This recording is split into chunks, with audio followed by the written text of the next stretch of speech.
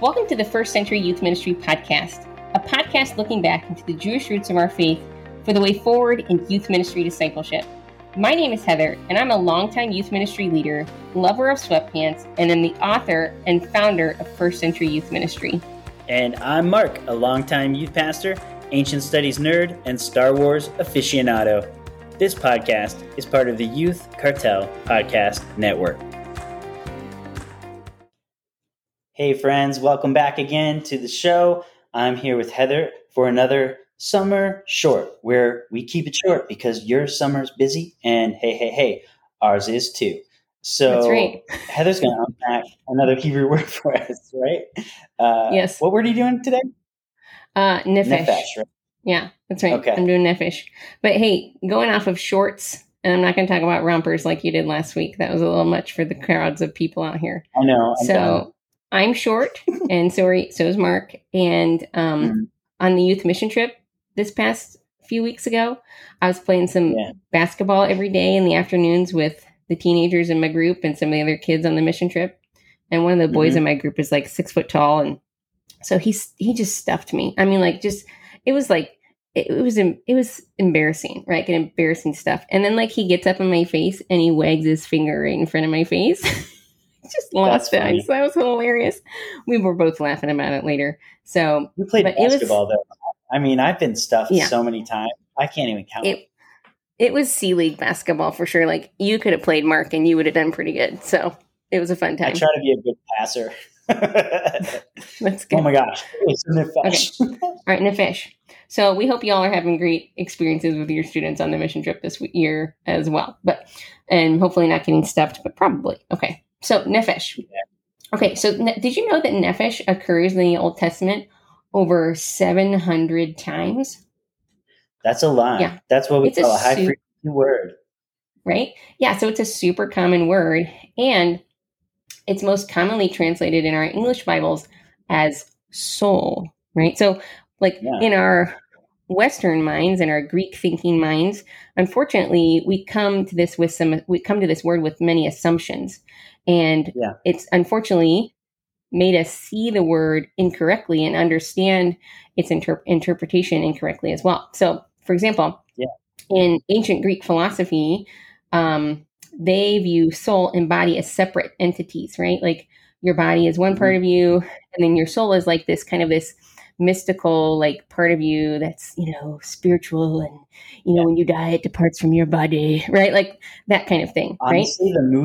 the movie Soul is a perfect representation of how the West has inherited Plato, don't you think? If you watch, I've not seen the movie. Pixar's Soul, and instead of, it's a great movie, you'll love the movie, but just ask, what is their concept of what is a human and how we get divided into body and soul and need to get it back together again? It's exactly what you just described. They're basically two different parts of a being, a soul and a body. Yeah. Right. But that wasn't how the Jewish mind thought of what a soul is, right? So when they think of soul, they actually think of something quite different. So the Jewish mind actually teaches that they're they're the same, right? That everything's interconnected.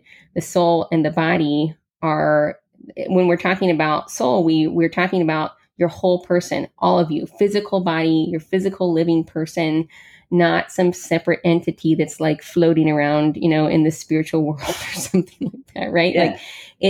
It's all of you. It's every single part of you. In fact, the Nephesh, being such a common word in the Bible, has been interpreted as meaning a number of different things: soul, throat, neck, being, person, creature, body, heart, and the list goes on.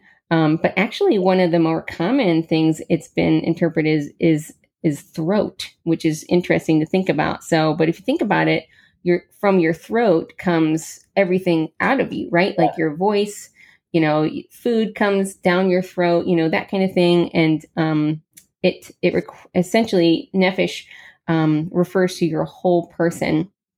So I like what Tim Mackey says in the Bible Project about this word nephesh. He says, in the Bible, people don't have a nephesh.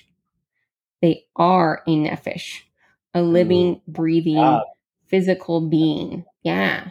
So therefore, nephesh is better understood to refer to the whole human being as a living physical being. So check this out. In the Song of Solomon, a young woman constantly refers to the one she loves as the one my nephesh loves. So obviously, to love someone with all your nephesh means giving your whole self, your body, your will, emotions, and everything to that person, right? Like when I stood up on my wedding day and, made a covenant with my husband, I wasn't like, oh, I'm giving you part of myself. Like, we all know that marriages that don't give your whole self, your whole being to the other person just don't tend to work very well, right? And so here's the thing, right? When Jesus says, he's asked, what's the greatest commandment? We all know it, right? He says, love the Lord your God with all your heart, with all your soul, with all your mind, with all your strength. So that word, what do you think that word soul is in the Hebrew, Mark? Well, it's a Greek translation of the Hebrew, but nephesh, yeah. Yeah, it's nephesh. Yeah, for sure. Yeah, no, because Jesus is quoting from the Old Testament, right? So yeah, yep, for sure. But so yeah, it's nephesh, and so what Jesus is saying is to love him with all yourself, with your whole being, with every single part of you, and not just part of your spiritual side, right? If we view that from the Greek mind from which we've been trained to do, right? Thinking that soul is a separate entity, but as our whole person, all of us, every single part of us is to love God. And I remember actually, kind of teaching this in a practical way a couple of years ago in Sunday school. And I had the students imagine that they were Clark Kent, right? Like, how he like rips open his shirt and reveals his inner Superman underneath his Clark Kent clothes, right? Wouldn't that be so sweet someday to do that?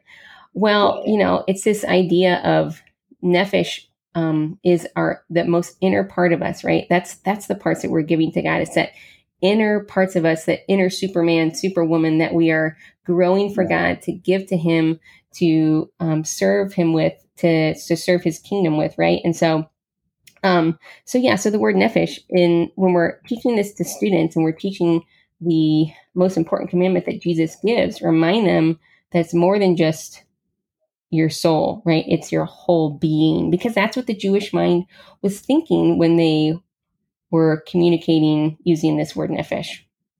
Man, yeah. I think that's important for our students and also honestly for us and all of the family systems we work with, because Western culture tends to carve life up like a pie and give a certain slice of it, whether it's bigger or larger, to like religion. And it's not something we talk about other pie pieces of our life. But the idea of Nephesh is actually you love God with the whole pie. So whether you're at work or school or on a sports team or in youth pastor mode or in husband or wife mode or mom or dad mode, my whole Nephesh wants to honor God with my whole essence. And to give that to a student, like if over their years with you, they understand that I either love and serve God with everything I have, or I just don't, that's a really important thought and a really important foundation. Yeah. And this is a very important thing for us to model to our teenagers, because I mean, in my younger years, I probably got things a little backwards, maybe loving my calling more than I love God, or loving, different things that I was involved in more than I was giving my whole self to Jesus, right? And so we have to remember, first and foremost, that the greatest thing that we can do is show and model what it means to actually give our whole selves to God, so that the overflow of that is that they see us being a loving friend. They see us being a kind and thoughtful spouse. They see us being a generous and gracious parent, if we are a parent, right? Like this is what comes out of an overflow of a life that is giving its whole self to God. Don't give your whole self to your youth ministry first, man. That's going to get it flipped. That's going to get it backwards. Give your whole self. That's the opposite of Nephesh. That's right. That's idolatry. It is. I mean, the idols of ministry are, I look awesome when I'm teaching. People look up to me and they need me. I'm the one that comes in and saves them. those are like the things we idolize. And that's the opposite of loving God with your whole nephesh in the Hebrew mindset, right? Preach. So this thing's really important. Yeah. There you go, friend. So there's your summer short on Nephesh. Cool. All right. Bye, everyone. Yeah. If you want to get rolling on the Israel trip, we have 9 spots left. Email us at firstcenturyyouthministry@gmail.com with the subject line, I want to go, and we'll get you rolling. Sound good? Heard. Right on. All right. Bye, everyone. We love you.